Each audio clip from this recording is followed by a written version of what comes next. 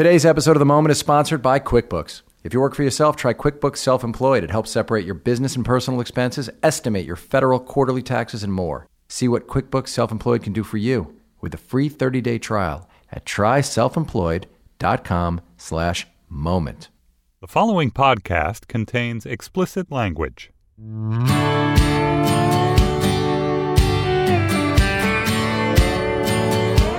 Hey, this is The Moment. I'm Brian Koppelman. Thanks for listening. Today, my guest is Noah Emmerich. Hey, Noah. Hey, Brian. You know Noah from movies like The Truman Show, from, what would you say the movie that you're second most well known for? Miracle, depending on somebody's age? Yeah, it depends upon age and hobbies, but Miracle, the hockey movie, or Beautiful Girls. Beautiful Girls, which was when Noah first sort of came to attention. And then most people know him now as FBI agent Stan Beeman on The Americans, which you're killing it, man. Congratulations. Oh, thanks. I mean, we were just talking. I mean, you and I have known each other for a long time, right? Like we met right at the beginning of both of our careers, I think. Yeah. I mean, Beautiful Girls was actually my first real role in a movie, and it was directed by Ted Demme. And Ted produced my first movie, Rounders, right after Beautiful Girls. Yeah. Both with, it was all Miramax stuff, so we were both around Miramax in those days. Yeah. But I just want to start because we were talking before the mics came on, and we were talking about Yale. And I think this is so indicative of kind of who you are and the way how you make your way through the world, which is, we're talking about Yale, and you go, no way I get in today. Right. And I said, no, it all proved out. Like, you've done so well in life. And you were just like, nah, what's that about, man? I mean, I didn't mean that in any self-deprecating way. I meant it would have been their loss. See, I look like a self-deprecating. Good. So it's really you're just a passive-aggressive person. Dumb. Yeah, Yale and Harvard have gotten dumb. No, I just feel like, look, the competition is so global, and the priorities. I mean, I was sort of an extracurricular kid. My academics were strong, but they were not like top 0.01% of my class. My scores weren't perfect 800s. You know. I had a lot of extracurricular stuff. I was really involved politically. I was a musician. I did a lot of different things. But I don't think I would. I got into every school I applied to, which was really a shock to both me and all my advisors. They're like, you can shoot for if you want to, but you better make sure you back that up. And You grew up in the city. I did. And in New York City. Yeah. On the east side. Yeah. And where'd you go to high school? I went to Dalton. Right, which is like a... Good school, really good school. I mean, great school. Wow, at that time, it was also sort of like sort of intellectually this incredible school, but also a huge party place. I mean, I was not a party kid, to be honest. I was so busy. I played sports, I did football. I played in the jazz band. I sang in the choir. So you felt comfortable. You were somebody, because a lot of the time people who become artists felt a little bit outside of it, but it sounds like you were like actually right in the middle of everything. Yeah, I mean, Dalton was, at that time especially, I think, was a really artsy school. It was really progressive. I was allowed to like skip certain classes because I had jazz band rehearsal. It was very sort of do-it-yourself, individualized for the kid and the kid's sensibilities. And at the time when you were doing all those things, did you think of yourself as somebody who was going to be an actor? Like that was going to be your art form? No, I never acted. That's the one thing I never did. I actually played in the pit for like musicals and stuff like that. I was a trumpet player. And I wanted to be a lawyer. I had my sights set on sort of politics and law. I remember my sophomore year of high school, Floyd Abrams came and spoke. Floyd Abrams was a constitutional lawyer. He did like Pending on Papers case, like sort of a famous First Amendment lawyer. Really inspiring, really amazing. Actually, his son now, Dan Abrams, is a well-known, newscaster and restaurateur. Right? And Floyd came and spoke, and he blew my mind. Like I remember really well. Like that moment changed my life. I thought, wow, I want to do this for a living. I want to go into constitutional law. So from that moment on, through my senior year of college, I was completely set on being. But I sang in an a cappella group at Yale. And a friend of mine was directing a musical, and he desperately needed a bass voice.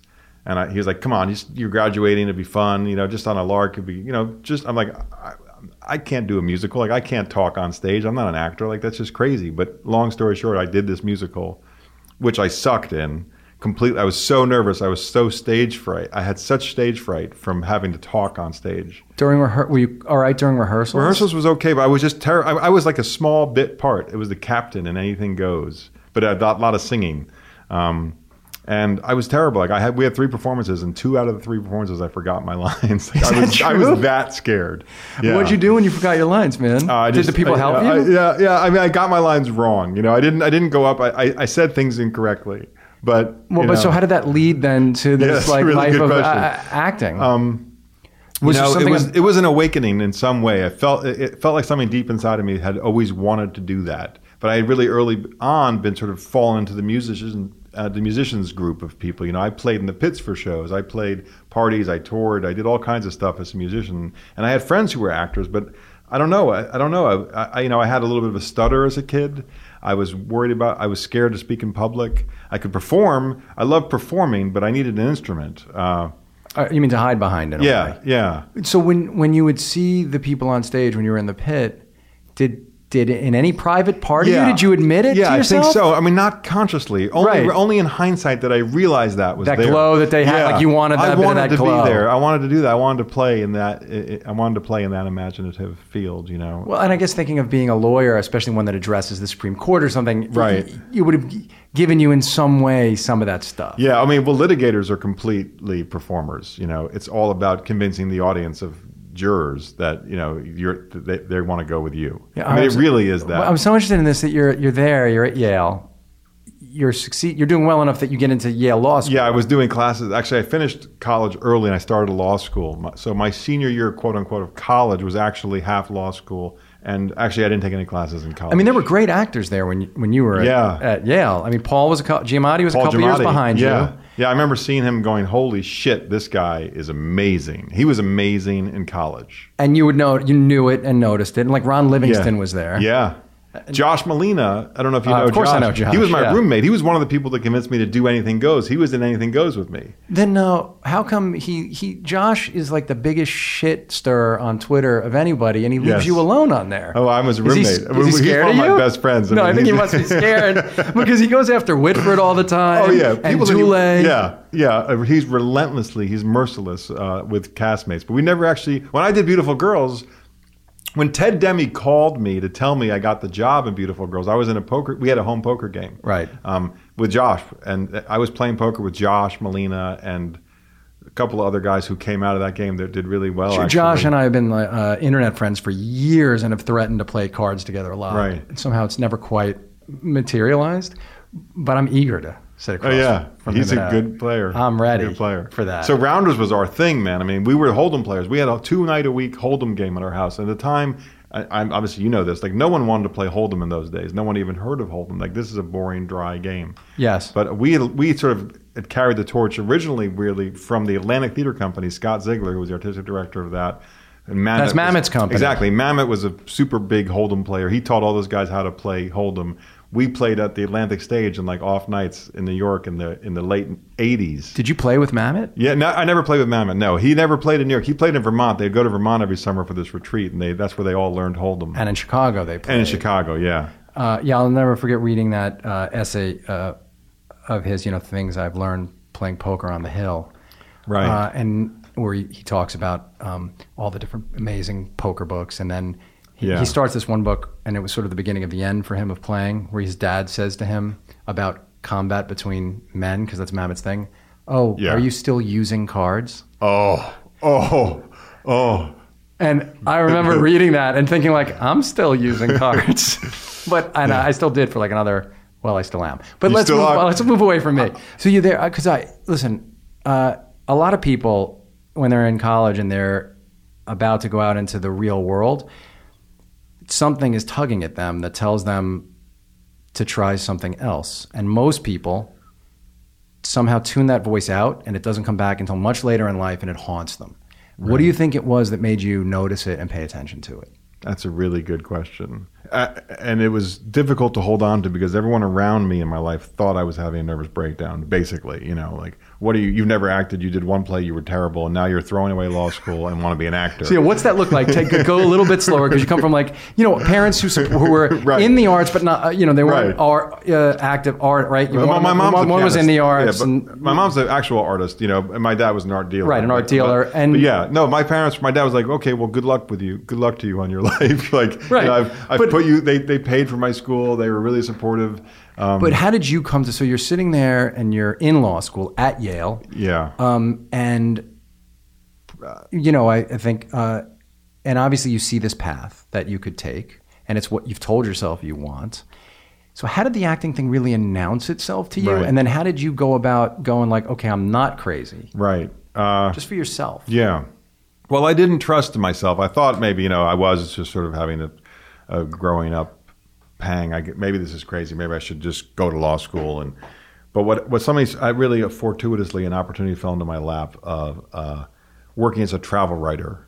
There were a couple of people from Yale who were a few years ahead of me that had gotten this assignment to write something called the Young Adventurer's Guide to Australia, like a backpacker's guide. And they asked me if I wanted to help them write this book. At the same time, I had met with one of my thesis advisors for the paper that I was writing, which was a constitutional law paper, was Harold Evans. And Harold said, so what are you going to do when you graduate? You're going to go to law school? And I sort of started talking about my change of plan. And he said, we're starting, if you're going to travel and write, we're starting a new magazine next year. But how did you articulate your change of plan? So because you did this play, you were bad in it. Yeah. But you loved it. Yeah. Did you start was it that you started waking up with a knot in your stomach about sticking with law school? Or was it you kept thinking it was positive, like I loved this? It was positive. It was like, wow, I want to do more of this. I want to do this more. I can't believe I haven't done this. And then I was living with Josh Molina, who from the day one of his life said I want to be an actor. So I had a real alternative sort of point of view, which was you can do this for a living. And that had never seemed tangible to me in any way. So I woke up with this incredible enthusiasm, this desire for more, and a really one of my best friends in my ear saying, you can do it. You can do more. And I was like, wait a minute, I can do this? Like, wait a second, you can do this for a living? Really? And so did you start thinking about how you were going to unwind like all the promises you'd made to your... Right. Well, I took that job as a travel writer and left the country for a year. I went to Asia for a year. So you didn't announce acting at that point? No. No. So that was still a secret. No. Well, I talked about maybe the interests. I never said I'm going to be an actor. You didn't tell you didn't sit your family down and say, I'm going to be an actor. No, I said to myself, I'm going to go away. I'm going to have a year from a totally change of point of view, a totally changed context and perspective. And if I come back from this job, which maybe I'll never come back from, who knows, because it could have just gone on forever, the travel writing gig. The book we finished in a few months, and then I just went through Asia and wrote little pieces. With people or by yourself? With one of my best friends and my roommate, the other roommate, who actually was going to law school. Were you staying in youth hostels? What were you doing? It was $5 a day. It was great. It was backpack. It was a backpack for a year. And because you were writing about it, you probably kept some kind of journal? Yeah. Oh yeah. A lot of stuff. I have a trunk full of that year of my... You got to go through it at some point. I know. And photographs, tons of photos. I took a lot of pictures. I was going to do a book of photography, I thought, but I never... And so were you, as you were doing it, were you daydreaming about what you were going to do? That was sort of the ticking thing. It's like, I have to confront this at some point. For the first half of the year, I don't think I thought about it too much. I really was excited about what I was doing and where I was, and it was so far, and it was amazing. And happy to have left at that point Completely. The law, like you didn't think to yourself... Right. I thought I had Yale pretty much like in place if I want. I had done these classes at the law school. Benno Schmidt, who was the president of the university at the time, was also my advisor. So they were like, you're going to Yale Law, I'm going to Yale Law, great, come back. You knew you could come back and do it if you wanted to. Right. And you didn't regret, you were like, this is great, I'm pretty comfortable saying that's not who I am right now. No, great, take a year, don't go right to law school, take a year, travel, that's great. And no one knows the ulterior motive of that year. But as the year came to a close and I had to come back to America, I started to think like, okay, this is really sort of the moment. Am I going to go to law school now? Or am I going to say, I think I want to try auditioning for things, which I didn't actually want to do. I wanted to study acting. I didn't feel qualified to be an actor. I didn't think I can just go. I was terrible. I didn't know what the fuck I was doing, so I needed. You just felt I wanted to go to drama school. That's what I wanted to do. That was harder for me to put together because I couldn't afford it. And they weren't paying for it. And that wasn't going to be happening. Yeah, right. Understandably so, So, but you would, you had made internally, though, the decision. By the time I came home, and I was with Charlie, who's really one of my closest friends, who was about to start UVA law school when we came back. Like I saw he was starting to deal with paperwork and starting to deal with stuff, and I was like, "Fuck, you know what? This is not for me. Actually, I don't want to go to law school. I want to study constitutional law. Maybe I'll go to law school later. Yale has a great journalist program for you can go for a year. Like I had all these other notions of I'll go to law school one day. In fact, I still harbor those notions. I really still think. Literally, just last week I was talking to someone saying I may go back to law school. Like it would be fun a couple of years and do that. And when were you saying this? Last week.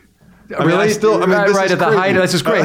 Well, you might have a problem with success then. It might be that whenever you get to a point of like real success, you have to somehow pull the ripcord. That's psych. Now I'm starting to think it's a pathology because you're like you've only worked 25 years to get to this place you are right now. It's true. Maybe now's not when you cash it in. I'm not, but you can do it. I mean, yeah. I only shoot 5 months a year on my show. I have 6.5, 7 months. No, it's great. I mean, it's funny. You hear when NFL guys do it, it sounds awesome, right? They do it in the off season. They take an extra couple of years. They become a lawyer. They have a bunch of good years before their brains go. Oh man, that's terrible. You know, yours not as bad. You got stunt guys for when you have to. But so you see him doing this. You say to yourself, I really do think I love this. And you hadn't done any acting that year. And I want to pursue it. I don't know if I'm going to commit my life to acting, but I want to take some classes. I want to learn about this craft. I was completely, by the way, theater obsessed. I was completely not interested in film or television. Like I was like, I'm never going to LA. Had you been theater obsessed before? I always enjoyed the theater as an audience member. I always enjoyed it. I really felt powerful. I was not a film kid. I loved TV. I watched Did you ever, tons of television. You know what we're talking about today? We're doing this where we have the Writers' Room for Billions, the show I'm working on. But we're talking today about second acting, like stealing the second act of Broadway shows. Did you ever do it as a kid in New York? Yeah, all the time. You loiter outside. Yeah, you wait for intermission, you go in on the second act. Yeah, I've done that. Yeah, I've done that many, especially this right at the moment. That's what I'm asking. That's what I'm wondering. When I second acted everything. You did. You also, I don't know if you know this, but Lincoln Central Library has an amazing resource. They have a videotapes of every show ever produced on Broadway. I mean, starting in the 60s. Yeah, I went and I watched the Malkovich. Oh, Gary Sinise. Yeah, Malkovich and Gary Sinise. The two shows, right? True West. Oh, True West. Didn't they do both? Yeah, I think they did both. They did True West and Burn This. Yeah, I saw Burn This like 3 times. You did? That's one of the ones I second acted because it was so amazing. I would go to that's what I did. So when I came back from traveling, I signed up for some acting classes, movement classes, like speech class. I still had like sort of speech impediments. I spoke really fast as a kid. I stuttered. I spoke fast. People couldn't understand me. A true stutter or a stammer? I mean, not a stammer, I guess, more. I don't even know, actually. I never had like therapy for that. It wasn't ever so bad that it was... Were you self-conscious about it? Completely. Wildly so. Did it make you shy at times? No, I wasn't shy in life, but as the idea of performing or giving a speech or having to talk publicly or reading, like when you sit in class and you're reading around the room and it gets to you, like whatever grade that is, I would be sweating bullets and just dying to get through. It's interesting then that all the ideas of the things you wanted to do involved like you having to face that challenge. Right. I mean, either being a litigator. Yeah, isn't that always true, man? Somehow I feel like. Well, for you, it seems to be. Some people run. No, I think there are a couple of modes. People run from it or they go towards it. Right. I have some abstract sense that I haven't really gelled at all, but some sense that whatever you're scared of the most, you need to go towards. You need to lean into that. Because there's interesting stuff there. The reason you're afraid of it is it holds power for you and it holds probably interest for you. I talk about this all the time. I mean, I think if you don't chase that stuff, you become toxic. Right. You shut it off, and then I think it's difficult to become to the people you love who you really need to be. When you're shutting off this thing that you could, if you chase down, maybe you can manifest. And I think as an artist, and that's why you are an artist, like you have to constantly go put yourself right over that edge of where you're not sure if your capability. Right. That's the whole point, in a way. I mean, if you avoid that feeling, toxic is a great word for it, Yeah, and it's great to me that you sort of were able to. Most people, I think, don't realize it until later. I was 30 before I put it together, so I'm talking this morning, man. I just realized this morning. Oh, that's great. Well, obviously, you kind of realized it when you were young, and so you're in New York. What jobs did you take? I worked, it's funny, I went to like all the different theater companies. It's funny, this is a real moment for me actually, and speaking of the moment. Good. I just agreed today to do this play at Playwrights Horizons. I'm going to do it starting in a couple of weeks. It's Congratulations. A short run. What is it? It's a new Bruce Norris play called The Qualms. It's going to be really fun, and it's a fun character. And congratulations. Who's in it with you? I don't actually know the full cast yet, so I don't even. I'm sure it's okay to talk about it. It's not like it's just a couple of month run at Playwrights, but it comes to mind because I went to Playwrights, I went to Manhattan Class Company, I went to every theater company that I could just walk in and said. I handed them my resume. It was like some Yale Law School guy who wants to like sweep their floors. I think they were really confused. And what by job me. did you get? I got terrible jobs. You know, I got jobs. The first real job I got that paid me was working as a reader for casting directors. I worked in casting, where I learned so much. Being a reader meaning you read with the actors. Yeah. The first year I studied Meisner technique with Ron Stetson, who still teaches here at the Neighborhood Playhouse. Yeah. He's a fantastic teacher. He taught me so much. Right, I'm sure that the way the textual analysis of Meisner must have worked really well for you. Yeah. Because somebody who studied the stuff you did and probably understands deconstruction and all that, it probably was useful approach for you. Yeah, completely. And underneath that, the notion that you need the whole repetition exercise is really misunderstood. The cutting off of the intellect to access your sort of primal emotional truth. So it's both. It's because I have problems with the intellect part. You know, I started out really sort of over analytical, it's a really interesting place to hide your feelings in intellect. You know, it's a really easy. So you like the. Yes, so that you're saying when you over-intellectualize, so for you, that's where your comfort zone is. So you had to. Yeah. So it's like, I don't give a fuck what you think about it. I don't want to hear your analysis. Like, what are you feeling? What are you feeling? And it's like, I don't know, man. I want to talk about it. Right. You know, it's great therapy. But isn't so much of Meisner finding those moments in the scene where it turns? Well, there's like the Stella Adler Meisner, you know, which is sort of the analytical deconstruction. But the core of Meisner, the heart of it, is the reality of doing under imaginary circumstances. Like that's sort of, you can't really, but the reality of doing. So, and what that means is the reality of doing is like, what does it feel like to do this? What are you experiencing if you're doing these things that this character is doing, or having things done to you that the character is having done to him? You know, right? It's about emotionality. It's about the experience. Understanding what the experience is, you need to flip to the other side now to say what's happening here. So that's the analytical side, but the actual the river that you're riding down. And so you found the exercises, like all the kind of repetition, acting exercises, the imaginary ball, whatever that stuff, that works for you. It worked great. Because at first I thought it was absurd. You to the stuff. It was absurd. And then I realized it's really easy to misunderstand. But, you know, the reason you repeat is to turn off the brain. You don't want to look for text. You don't want to search for clever things to say or witty things to say or smart things to say. So you don't have to, you can turn off the text brain and just live in the feeling brain. I'm not doing the great job of explaining you this. Are, but, no, I'm just, as I'm looking at you, I'm thinking about it because you're obviously such a bright guy. And so I can see that for you, you didn't want to get lost in being who you are. You wanted really to try witty, to... You know, you're thinking above your neck. Well, I wonder if that's why, though. I mean, you played in the beginning a lot of blue-collar characters and not really educated characters. I know. I can't pass for educated or, Well, now you're playing an FBI person, so you're an educated... I can never play Jewish. It's so weird. Like, I'm a New York Jewish, like, semi-intellectual No, intellectual, kid. Sure. And, like, I get cast as, like, the cop from Boston who, like... is anti-Semitic, like my poor mom. No, of course, and well, you ended up in a group of Irishmen. I mean, there was a group of Irishmen who adopted you, right? Between Teddy, that's true. I mean, you look at Teddy and Gavin and even Eddie Burns, like the crew of guys who took you in as their own, are all like New York Irish dudes with a big chip on their shoulder. Yeah, that's really interesting. That's incredible reflection. I never thought of that. Right, it's really weird. That's your brood. You know, I think. I'm responsible. Obviously, we're all responsible for everything on some level. But I feel like I know I was always been confounded by how did this happen. And I think I'm just literally having this insight as I'm talking to you that for me, acting was a rejection of the intellectual. So for me, in some weird way, acting was a blue collar pursuit, and somehow, you know what I mean by that? It's more subtle. But you're getting out of your head. Yeah. So you're living in you're living in Stanley Kowalski's body. I was going to say, it's almost a Jackson Pollock thing. I'm thinking of like actually Ed Harris as Pollock, where it's like, how do I, Krasner is so in her head, and all of them are all in their heads trying to intellectualize this pursuit. And when people try to understand what Pollock did, yes, there was a huge intellectual underpinning. Right. But then when you got rid of that, it was just like id on like connecting to the id and what he was, right? Yeah. There's this power to that kind of art. Primal rejection of that other stuff. Yeah. So maybe I sort of put out this blue collar energy. I think I did when I was younger. When I started acting, like to me, the first character was always like, "Hey, how you doing?" I mean, I was imitating De Niro or whomever it was. I was like, "That's an actor, man." Like, fuck this tie, I mean, none of these guys would say whomever for one. Right. I mean, they just would never say that word. Right.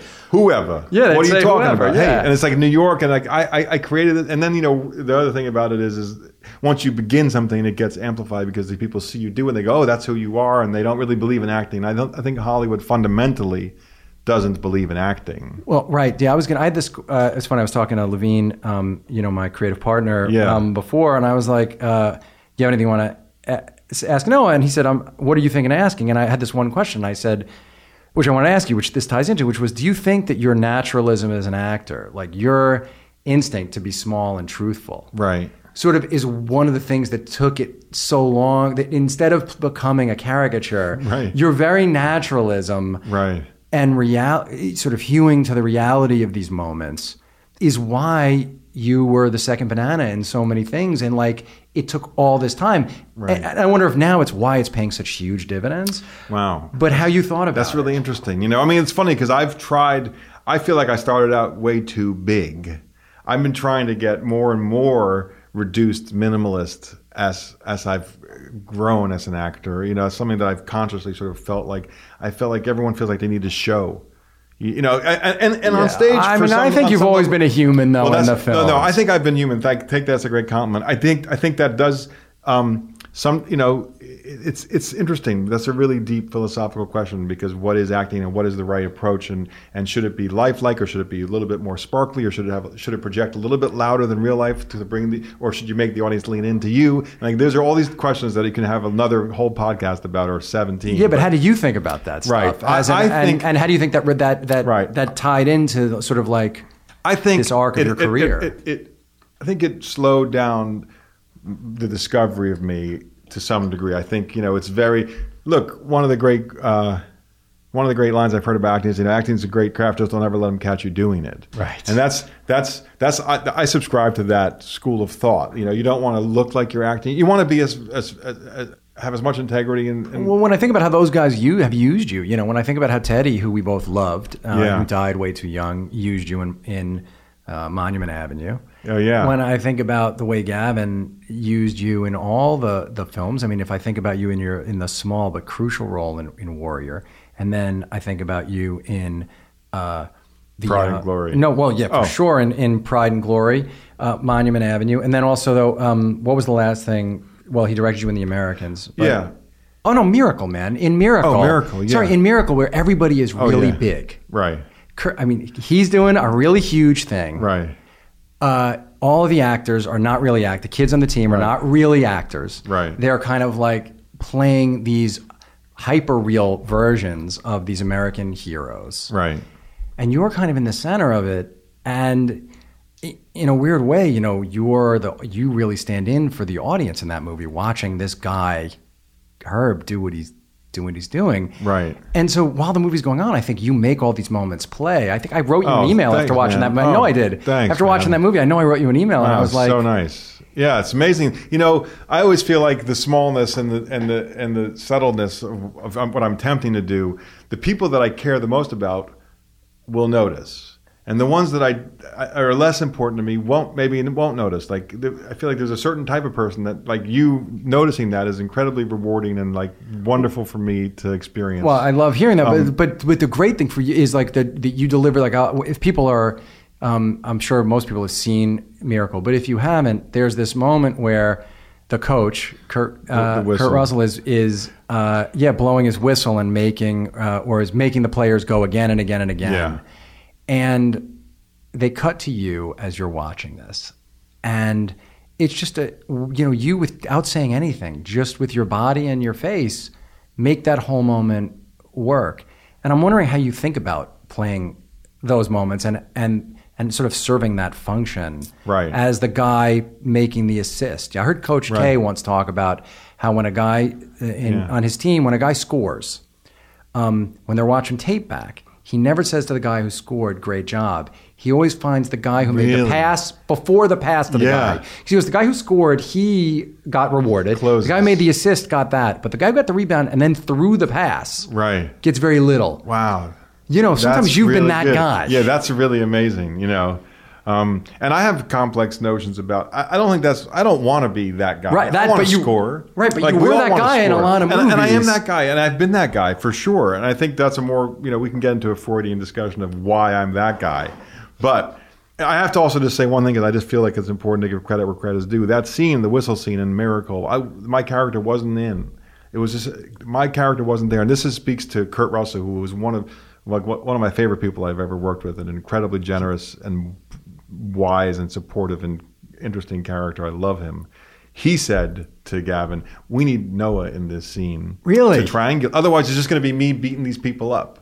So he realized that he needed someone to throw him the ball. He needed someone to throw him the ball. Yeah, exactly. He knew that you needed that counterpoint to be the audience, exactly how it turned out. And I was like, "What? Okay, really?" And I was like, "But that's my dream come true in a way, to be there and to not have any lines." I mean, I think the less lines you have, in some ways, the better, the more interesting the challenge it is for the actor. And it's really interesting if you can do it without words. It is a movie, right? Because Kurt's being totally unreasonable. Right. And you're reacting. And I'm just reacting. Reacting is the most interesting acting, and always. I mean, all acting is reacting. Hey, we're going to take a quick break for a word from QuickBooks, this week's sponsor of the show.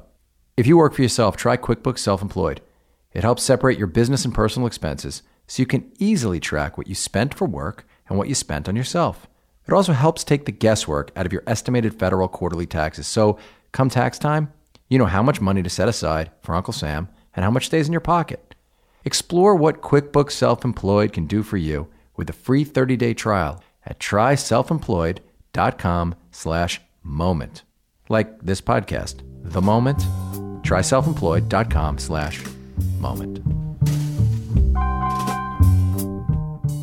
When you got Truman Show, this giant movie, one of the great directors of all time directing it, after, Beautiful Girls, these, a career that was a really solid, good career. And then suddenly you're with the biggest star in the world, with one of the biggest directors in the most, the second lead in the film. Yeah. How old were you when that happened? I was like 37, 36. And how did it come to be? And that's what did it feel like? That's a good story, actually. I had gotten a hold of the script for Truman Show year before they were making it. And I read it, and I was like, it's a mind-blowingly fantastic script. Andrew Niccol. And I called my agent, and I said, there's a script. I knew the role. I was like, that's a great role for me. And then she's like, honey. It was Susan Smith, who was one of the great old classic agents. Levine's first job was working for her agency. You're kidding. As an assistant. So many people in Hollywood's first job came through Susan Smith's office. It's unbelievable. She was classic. And I had sort of begged her to be my agent. No one wanted to represent me. I had no tape on myself. Then I got Beautiful Girls. So I'm going to have to abbreviate the story a little bit. But I read the script. I said, listen, there's a script. It's unbelievable. But she said, no, I like it. You don't have to shut it down. Okay, she said, honey, it's not even in production. They don't even have a director. Like, how'd you get that script? Don't worry, relax. And also, we'll see. Okay, okay, right. Sure. Then Peter Weir got attached to it, and I was like, he's one of my heroes, favorite directors of all time. From literally Picnic at Hanging Rock to Gallipoli to Witness. It's just his crazy, right? Brilliant. Yeah, and if people haven't seen any of those movies, they should see them. All great. Every Peter Weir movie, yeah. And I was like, oh my God, Peter Weir. My chances now go a little bit smaller. This is going to be a big movie. I didn't know it was going to be a big movie. Who knew? Then they cast Jim Carrey, and I was like, oh my God. I'm never going to get this part. It's going to be some star. I had done one movie, Beautiful Girls. But you're carrying it around in your head. You have to do it. I'm holding on to it. So then finally, and I call Susan literally every 2 weeks and say, anything happening with Truman Show? Make sure I get an audition. Are they casting yet? Are they casting yet? No, they just cast Jim Carrey. No casting. And I was shooting Copland, actually, in New York. Right. And I made my bi-weekly phone calls to Susan saying, what's going on with Truman Show? She was like, oh, yeah, honey, it's casting. I was like, what? Casting? I've been calling you for 12 months about this. She's like, yeah, I don't think it's going to work out. And I was like, what? She said, yeah, they don't want to see you. And I went bananas. I was like, I can't even get an audition? I can't even go in for the casting director? Now, when you went bananas, did you think you raised your voice, or do you think you? I was. It was probably more pain than anger. It was like, what do you mean? You promised me. Right. We've been talking about this. This is I can't even get an audition. Why not? Then I found out later that Howard Fuhr, who was one of the great, grand, big time casting directors at the time, was in a feud with Susan Smith over some who knows what 10-year-old thing. So I was in the wrong agency. I couldn't get an audition, and that was the end of the story. That's right there is a great lesson, because people always want to empower these gatekeepers, and they believe that if somebody says no, it must really be a judgment on them. Right. But you'll never know that it's because the agent and the casting director had a fight about a parking spot 10 years before. And they didn't see each other's clients. Yeah. Right, and decided to have a mutual destruction. Yeah. So how'd you get around? What'd you do? So, to my great luck, Peter Weir couldn't find someone. He saw, there were so many people that, not just the stars, but then they wanted to cast a star. It was a big $100 million. It was a giant movie at the time. That was, It was a huge event movie, that movie. Great, huge, great, big concept. He couldn't find the guy he liked. And he's Peter Weir. He's, it was not like he gets to say what he wants. So they had gone on this extensive search, and eventually, like literally now it was 2 months later when I found out about the casting. And were you working it behind the scenes at all? Like, did you know people who knew Jim Carrey? No. Actually, you know what? I had met Jim Carrey because Lauren Holly was in Beautiful Girls, but I didn't. Mm-hmm. I was never good at behind the scenes working. Lauren Holly, who was like going out with Jim or married, was in Beautiful Girls. With you. She was in Beautiful Girls, and he visited the set. And I shook his hand. I didn't know the guy, but I shook his hand. And you didn't say anything? No, this was before I knew about Truman Show. This was so I had met him. I could have called Lauren. I guess we were friends. I could have. I've never been good at that. I've never been good at that. It's another Freudian conversation, but. Eventually, I kept calling Susan. I said, listen, and I found out about it. I said, listen, I know you were in some fight with Howard, but I don't care. Like, you've got to swallow your pride and get me this audition. Like, I'm going to get this part. And she was like, okay, honey. She thought, of course, I was being foolish and naive and, dreaming in the stars.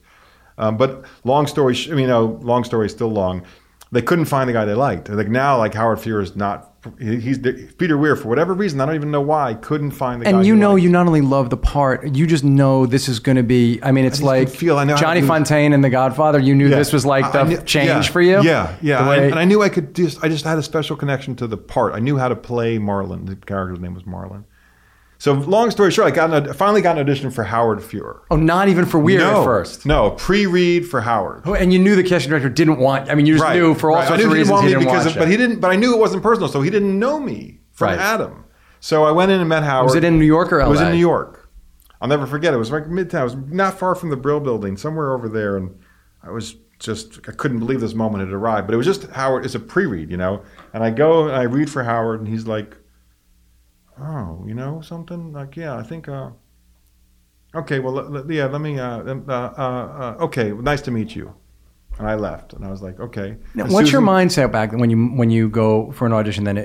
Are you looking for the reaction in the room, or is it for you just knowing you did the thing you came to do? How do you both? It's actually both. With this particular one, it had so much pent up desire that I just wanted to. I was like, they're going to the attitude you should always have, but I really had in spades. They was like, wait till they see me. They haven't been able to find their guy. I'm their guy. And you knew, and I felt that so strongly. Just wait till they see me. So then, and then did you feel you did it? I felt like I went into Howard. I was like, it was good. I felt really good. But I also knew the futility of it. It was nothing could happen from that meeting. All that could happen was. But you got your hearing. From him. I got the hearing, and he called me back. And Susan called me up and said, "Wow, you must have done something special." I haven't talked to Howard. She actually then came clean and said, I haven't talked to him in 8 years, and he's gushing about you, and they want to bring you back tomorrow for Peter Weir.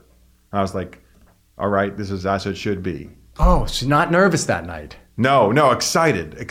Oh, that's super empowering that you process that way. Not everybody processes that way. That's true. I felt really, this is what you need to, I don't have this everywhere. This is a particular synchronicity, And I went in for Peter. I remember it was a Thursday. And I went in and I read for him, and you could just see, he was just like, holy shit, wait a second. And I did the scene once, one of the scenes, and he was like, wait a second, who are you? What have you done? How come I don't, it was just kind of how come I never even heard of you? I could tell he was, and I was like, I don't know, I'm just starting out, and I did this movie. Did you say I've always wanted, I read this script? I said I love the script. I've read the script a long time ago. I'm so happy to be here. I've been trying to get in. He's like, well, it's really quite interesting. Can we do that? Do you mind if I videotape you? I was like, no. It was just me and him alone in the room, and he pulls out a video camera himself and starts. He read with you? Yeah, he read with me. Alone. Oh, that's super cool. And he pulls out the camera, and he's like, do you mind if I tape? I'm like, sure. We do it again. He's like, wow, that's really quite interesting, Let me, really quite interesting. And you haven't, so you've done one movie. Yes, you've done one. Okay, well, yeah, and you're shooting something now. Great, okay. Okay, well, lovely to meet you. And I leave. And I was staying at my mom's house. I was living with my mom because I was in New York shooting Copland. I lived in LA at the time, and I came home and I was like, I felt really good. Actually, I went home that weekend. I couldn't sleep all weekend, and I got a call. Good. All right. So I'm glad there was like a human at least. There was some neurosis. Now I'm shitting my pants. Now I can't do anything. I'm literally in a coma. I'm shaking like I'm going to get the job. You are a Jew. All right, just making sure. No, I'm completely out of my mind. Yeah. And I can't really get out of bed. I'm so nervous. Yeah. And then they call, Peter wants to see you again.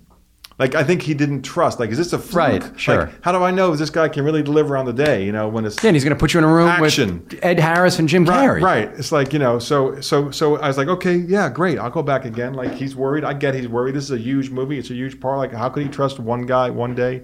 So I go back in for Peter, and we do it again. That was when it was a Friday. It was a Friday. But in the meantime, I did skip one thing, which whatever. Go. No, what'd you skip? Well, Warren Beatty was making Bulworth. Yeah. And he had seen me and called me. Excellent movie, I had met him over the years. He had been incredibly sort of complimentary and nice and supportive of me. He saw me in Beautiful Girls. And he called me and said, listen, I have this movie I'm directing, and I want you to be in it.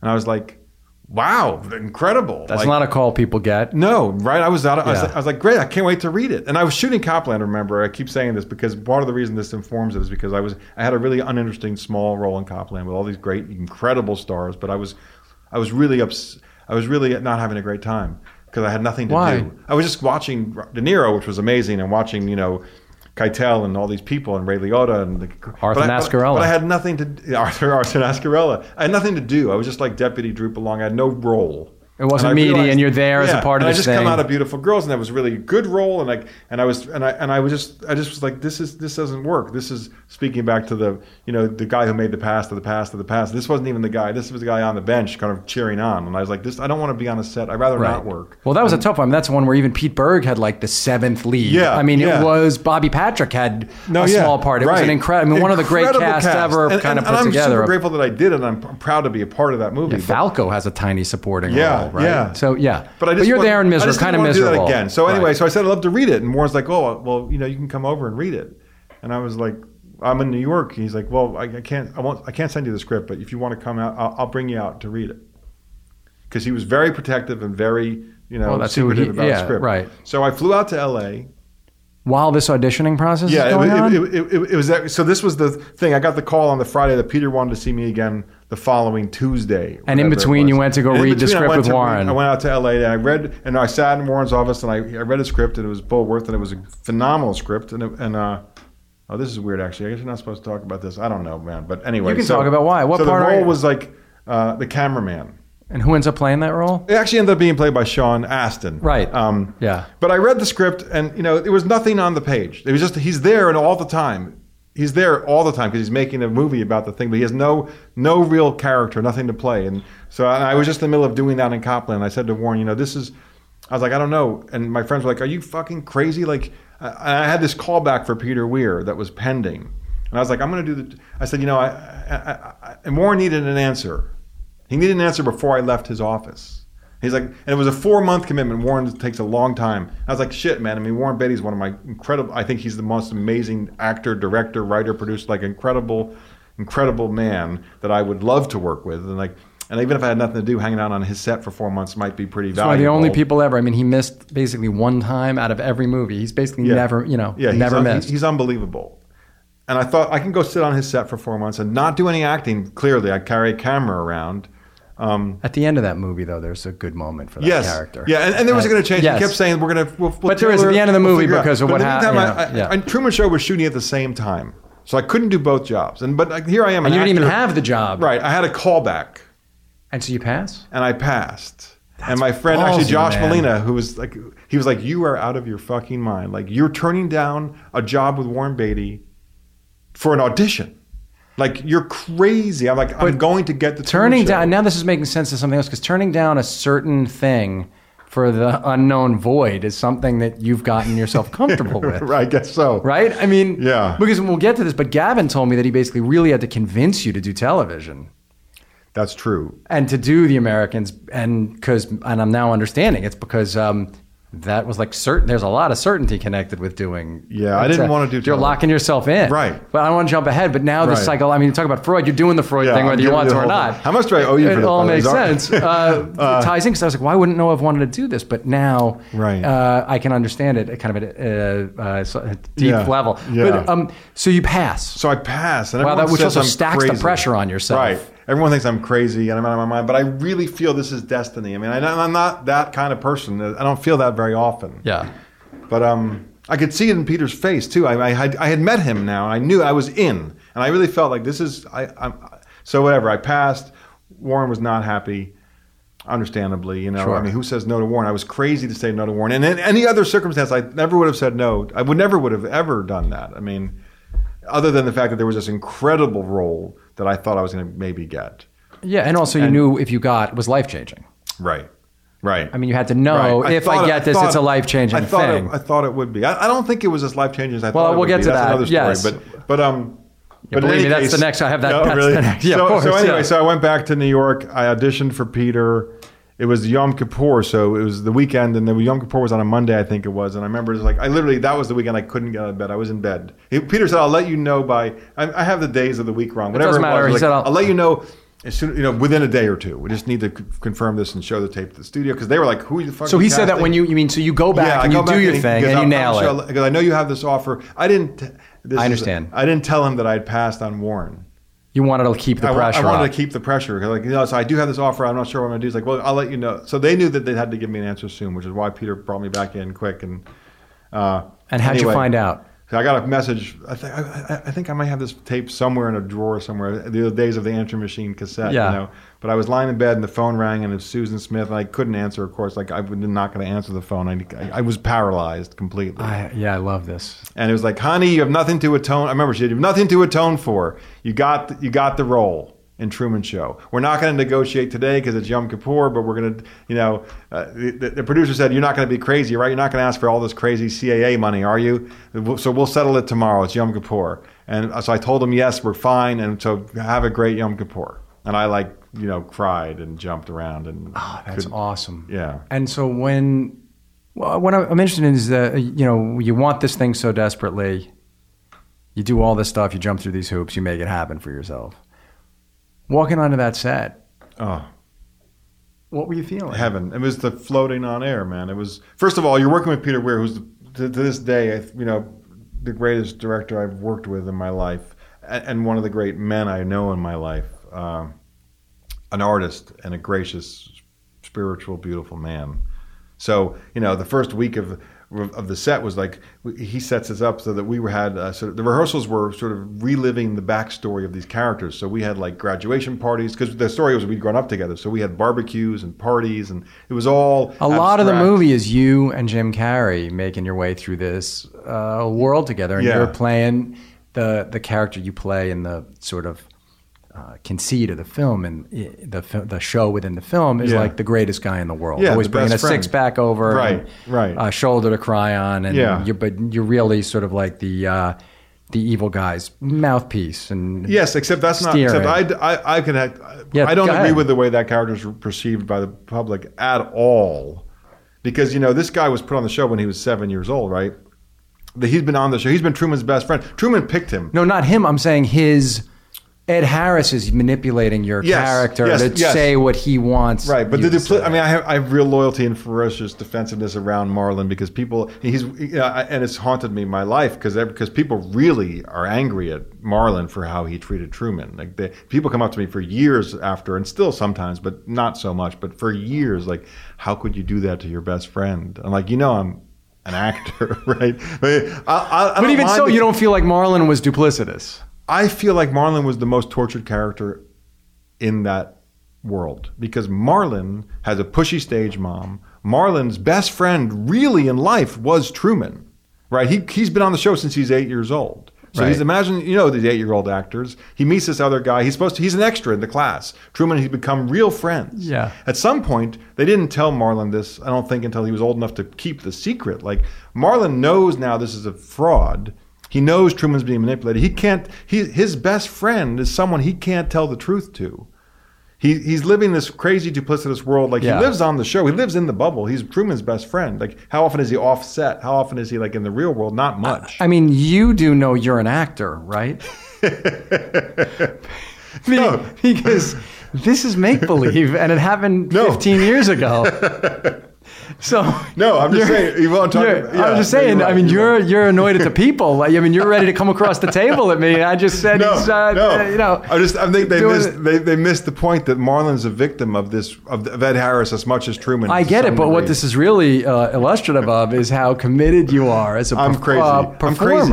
I like I was about to say. I forgive the conflation from the audience because that's what we want, isn't it? We want them to believe it.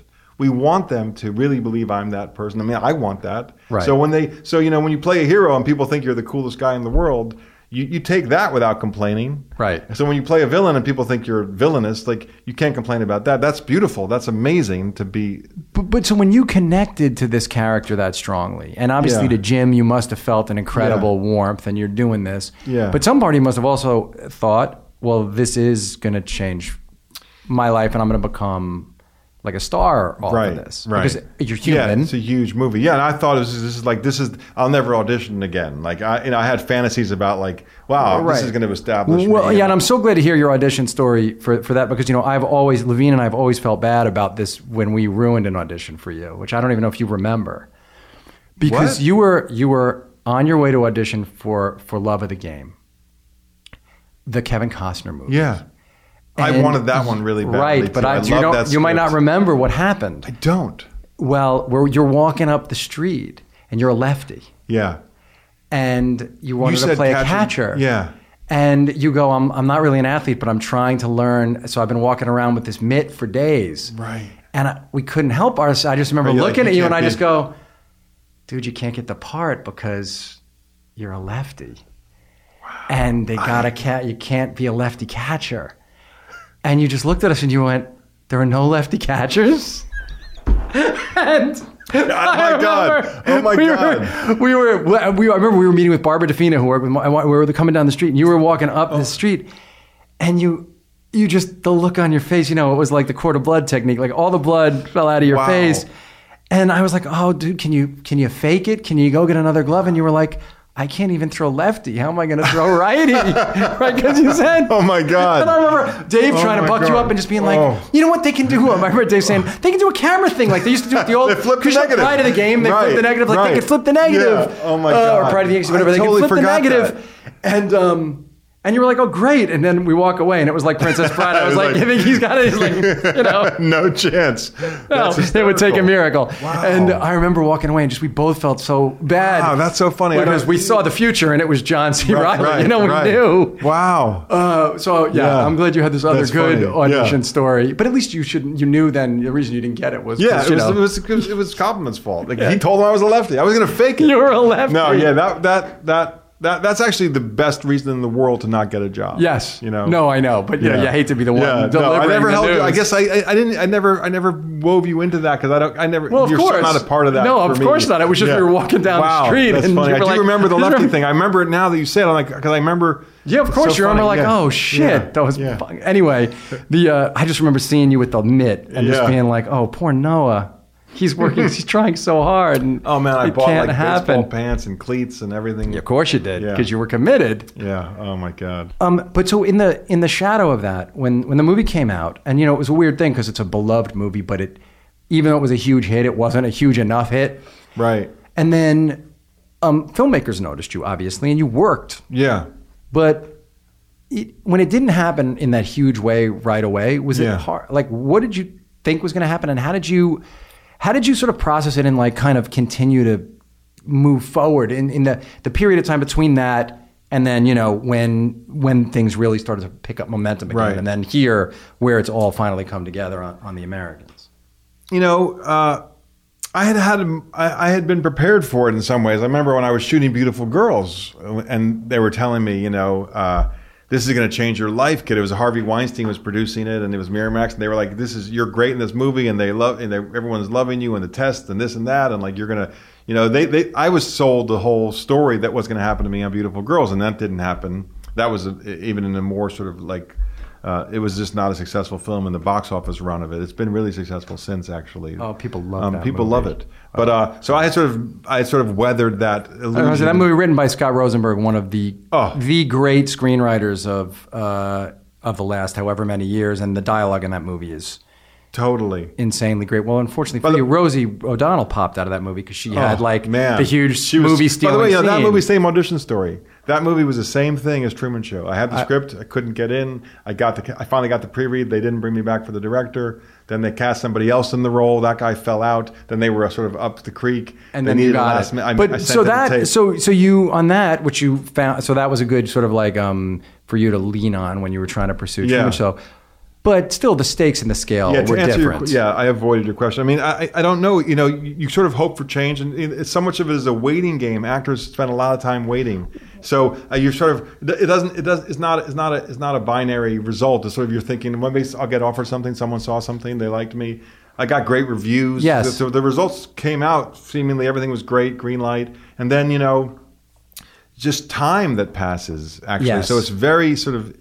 It's a slow roll. But what I wonder about, and I've thought about this a lot in regards to you, is because you are such a bright person, because you're a writer also, you have a brother who was a successful screenwriter, realized the uncertainty of that life, and that he was good at other things, and became head of a giant movie studio, and chose a life closer to your dad's, of security as a shepherd to artists. Right. And then you chose the one part of this whole game where you have the least personal agency. Yes. Even if you had written, doesn't matter how you could wake up tomorrow and write the next thing. But as an actor, it's really up to the gods I don't believe in, But so how did you sort of hew to that the whole time? I think it's a mistake. I mean, honestly, I went to NYU Film School for a while. I wanted to head towards the directing end of things. No, and you've written script. I mean, I know you're a real screenwriter. Yeah. But you kept. I feel what like is it about the acting? I think it's really what I think it is. I mean, it's embarrassing. I think it's an infantile, juvenile fantasy of wanting to be discovered. Seen, of wanting the world to seen. see you and not have to show yourself to the world. So it's a combination of incredible narcissism and ego and sort of modesty and blockage in some weird way. It's the most primal, innocent. Part of ourselves, which is that if we are brave enough to just sit there and open our eyes and look at someone else, that they'll be brave enough to look back at us and really see us. And I don't think that that's like narcissistic. I think that that's open and kind of beautiful. I always think that the reason Avatar was so successful isn't because of all the stuff. It's because the whole movie is about I see you. Totally. And that is all of our fantasy is to be seen in that way. Yes. But if you extrapolate that into a bigger sort of Hollywood fantasy, like that you're going to become a star by being seen, that's where it starts to get a little juvenile. I mean, in terms of his adolescent fantasy. So the star thing, even as you were working as an actor, as a supporting actor, as the guy passing the ball, this idea of if I keep at this, they'll realize I'm that thing that should be at the center of this. That even if I'm naturalistic, and you won't, and without changing what you do. In other words, without trying to be a performer that you're not. Right. You were like, if I keep just doing my thing, they're going to find me, and I'm not going to stop until that happens. Right. Right. And so when The Americans comes along and someone says, here, be one of the two leads of this show, it's going to be, Heat, and you're going to get to be, Pacino in Heat, though your style's closer to the other guy. Why do you hesitate when it's offered to you by like your best friend who's directing it? Well, I mean, first of all, in the pilot, it wasn't clear who Stan Beeman was going to become or what his role was going to be in the show. What was really clear to me was that he carried a badge and a gun. And like, I sort of had made this pact with myself. I don't want to do any more badge and gun roles. Like, I don't want to be a cop. And certainly not a cop on a television show where you could get locked in for 5 years and you're doing some procedural stuff, which is not interesting to me. And I was really fed up with playing blue collar characters. I was really fed up with, I wanted to play something that would probably approach closer to myself. I thought that would actually be in the next phase of my life and my career. And there was no hint of the carnal aspect of the character either, which is not something you've gotten to none. display. Right, no, none. It was really just, you know, if you watch the pilot, it's actually, it pops out a little bit because of the way it was shot and cut, but it on the page, I was really intimidated. To be honest with you, what happened was I read the script, the pilot came my way, they were interested. Before Gavin was even involved, I got this interest. I looked at it said FBI, and I kind of closed it. I was like, FBI, badge, gun, spies, you know. And I didn't really read it carefully. Then Gavin called me and said, I'm directing this show. American's like, oh yeah, I read that. He's like, yeah, what happened? I was like, it didn't interest me. He's like, why? I said, I don't know, man. You know, badge and a gun. He's like, you should read it again. Right. So then I read it again, and I still was very hesitant about it. And I met with Joe Weisberg, who wrote it, and I just really wanted to know what the show was about for him, because a television show, you sign a 6-year contract, man. You sign a 6-year contract off of a 40-page script that is going to be run by a committee. So I'd rather not work than work in a job I'm not happy in. You know, I really. Yes. So I'll take the hit and not work. Then for me to sign a 6-year contract is really a tough thing to do. But I met with Joe. I loved him. He's a really smart, interesting man who's interested in the stuff I'm interested in. It wasn't about spying at all. It's about humanity and about people and identity and all these interesting things that we're exploring. And he said, we talked about Stan and what his notion of the character was and what was interesting about the character for him. It sounded really good to me. And then I also thought, Gavin sort of, because I've been talking about writing and directing and wanting to get into that. And he's like, a television show is a great opportunity. Right, you've directed, and you've been able to direct. Yeah, I just did this year. I directed one, which was an amazing experience. So and it's home, and it's in New York, and I live here, and so it had a lot of things going for it. And I finally said, okay, let's do this. But I was petrified. Do you think, because I wonder, just to sort of bring this thing full circle. Yeah. I mean, it is sort of like saying, I'm going to go commit to law school, or I'm going to commit. It's like, it is saying, right, I'm signing on to now sort of be in this box. And it is, and I don't know, also it was clearly an opportunity where someone was saying to you, here, I'm going to give you the chance to really be seen. And not really though. Let me. Why? In my defense, Why? because look, I made a pilot with Steve Gagan the year before, where it was the show, and the guy was a cop, and he carried a gun, but it was my show. I was the lead of the show. So were you very disappointed when it didn't go, or were you relieved? I was really disappointed when it didn't go, and really relieved. I really was both, to be honest with you. I really wanted it to go because I loved the process of making that pilot. I thought it was a rich character, and I was. I was disappointed heavily that it didn't. Do you go, find yourself now comfortable in actual success? Yeah, I want more. You like it. That's good. Yeah. You're not conflicted about it now. This is what you want. You're finally kind of like in your spot. Yeah, I feel really good. Did you take hiatus movies each time? I did one. I did this, Jane Got a Gun with Gavin again, with Natalie Portman and Ewan McGregor and Joel Edgerton. And great, fun, Western. Yes. Led to all sorts of bounty and wonderful things in my life. I have a new philosophy, My new philosophy is yes. Like, I used to be no. I used to say no to everything. I really did. I said no to a lot of things that came along in my career because I was very precious with the work.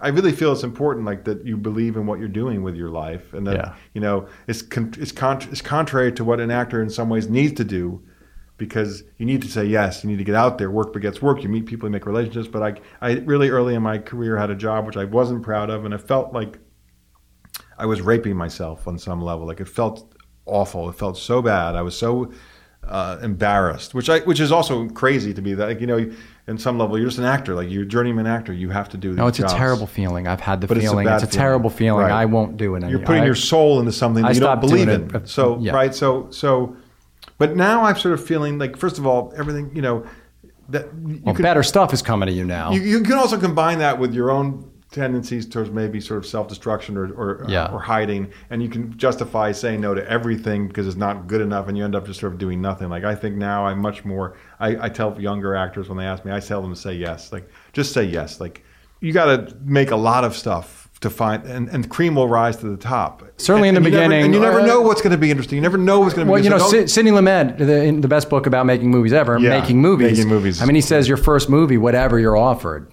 as a director, say yes, right? You got to take that. then you can think about it a little bit more. But so Right. now in this position, you're ready to like go. And I know you have a family now, you have a child. Yeah. And if she came to you and said, I want to be an artist, Right. you think you'd be sort of like ready to let her go out there into the unknown? Yeah, I mean, my hope for her is that she has whatever she wants, of course. You know, I may have behind the scenes hopes that she chooses less painful paths or easier paths. But truly, I mean this. You know, I want her to have what I want for her more than anything is to be able to follow her own dreams and her own bliss, and not be involved in that, not manipulate or influence that. Other than with my own sort of wisdom and guidance and experience, but really letting her. I think one of the hardest things for a parent to do is to let the child be themselves. You know. Was there ever? I agree with everything you just said. Was there? And that's why I became an artist when I was 30, because I wanted to give my kids that example in a way, because I knew I had to do it. But when at any time along the way, did you look back at that decision from when you were at Yale? When it was tough, did you ever look back and regret it, or have you always known it was the right thing? No, I've had questions, I've had doubts. You know. Do you anymore? No, I don't have doubts that I did the wrong thing. I don't think you can do the wrong thing by definition. If you're doing it, it's not the wrong thing for whatever reason you needed to do it. It may not be what you stay with, but I don't think there's such a thing as a wrong thing. I think that's you're looking in the wrong direction if you're thinking about that. You need to be looking forward. You know, I really do feel that. So I mean, that's a little bit abstract, but I don't think there's wrong decisions. You can look back and say, it would have been interesting if I had made a different decision, but for whatever reason, in that place, in that time, in that moment in your life, you made that decision. There's a reason for that. You have to trust unless obviously things can get wacky if you're lots of external influences. Yeah, well, we're not talking about crazy people right now. Yeah. Like you're saying, so for you, you've thought about it, you've recognized it, but you feel like it was the right. Yeah, it was. Well, it was. There is no right and wrong. I'm past right and wrong. All right, that's it. Like your character. Like Stan Beeman, by the way. Right, you're true. past right and wrong. By the way, right now you're partially talking to Stan Beeman. Right. I can't. You can't separate it out. The season. I'm still fresh off the season. Saying, a month from now, I'll be less Stan Beeman. But no, but of course, that's perfect. You're in a place in between good and there is no good, there is no bad. Gray. It's all gray. That's great. Noah, thank you so much for doing this, man. This is, I think I asked you to do this like 6 months ago, and you're like, we'll definitely figure it out. So I'm really glad that you're here, and so happy for all your success in each of these endeavors. If you do go back to law school, and you do end up opening a constitutional law firm, as you know, I have a law degree too. I went to law school at night. So if you open that firm and we end up doing some pro bono constitutional work, I'll come in with you. Wow. Because it'll be down the road. We're talking. I mean, this is years away. Yeah, this is definitely years away. I'll have finished this series. Wow. And then we can go and we can finally find a way to argue before the court. That would be on the side. That's what I'm saying. On the side. We'll be Sidebar. on the side. We'll call our firm Sidebar. We'll be the 10-speed and brown shoe of constitutional law. I think that would be awesome, man. Hey, Noah's on Twitter at Noah Emmerich. At Noah Emmerich. I'm on Twitter at Brian Koppelman. You can also email me at themomentbk@gmail.com. I answer all emails unless they contain a screenplay or a movie idea, in which case they go, Stan Beeman will come to your house and cause a lot of trouble for you. Thanks for listening to The Moment. See you next week.